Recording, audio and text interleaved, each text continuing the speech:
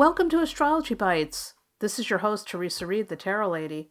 I'm the author of the Tarot Coloring Book and your host for this podcast series.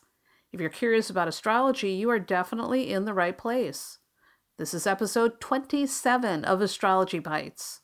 And with each episode of Astrology Bites, you get a bite-sized astrology lesson that's 15 minutes or less. It's super short and sweet.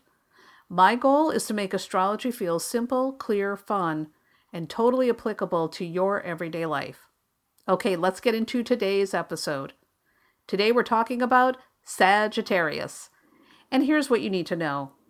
You know, they say that opposites attract, and I find this to be so true for me.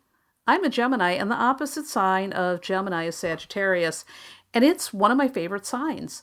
I get along remarkably well with people born under this sign. You know, some of my closest friends are Sagittarius.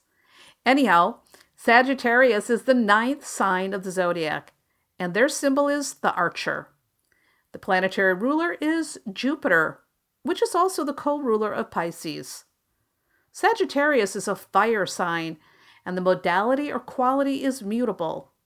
It's also considered to be a masculine sign. Now, fire signs tend to be passionate and energetic. They like to get things started. And mutable signs like change. They're adaptable. Of course, this gives you a lot of clues about the characteristics of Sagittarius. They like to take action, and they are quite good at working with change or making change happen. The key words for Sagittarius are I see. This indicates that Sagittarius are future-oriented. They have a gift for seeing what's coming. The parts of the body that are ruled by Sagittarius are the hips and thighs. All right, let's go ahead and give you a rundown of some characteristics, both high and low. And always keep in mind that we have free will. You can choose to move with the high vibe or the low vibe of the sign. These are just tendencies, and how you choose to project those tendencies, you know what, that's always up to you. So the high vibe energy of Sagittarius is honest, ethical, integrity, love of freedom, adventurous, energetic, independent, philosophical, enthusiastic, candid, curious, optimistic, extroverted, generous, idealistic, global, positive, intellectual, free-spirited, funny, and straightforward. And again, I do have to add, they are fantastic friends. I'm a fan. Anyhow, the low vibe energy of Sagittarius is tactless, careless, self-righteous, dogmatic, restless, impatient, inconsistent, argumentative, preachy, reckless, risky, flighty, immature, commitment phobic, and too optimistic, as in, one of those Pollyanna type people. So in a nutshell, this is going to be what you need to know about the Sagittarius vibe.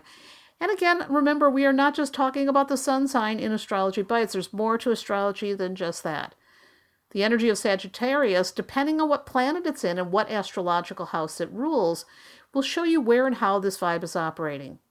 For example, a Mercury in Sagittarius person may be a truth teller, while Sagittarius in the 9th house cusp may indicate a world traveler.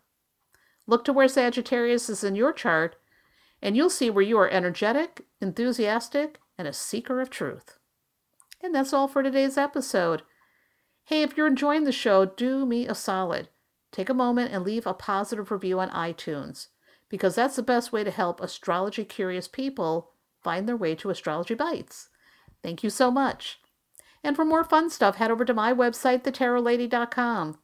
You'll find tons of resources about tarot and astrology, including free monthly forecasts and horoscopes and lots more. Again, that's thetarotlady.com, and I'll see you there.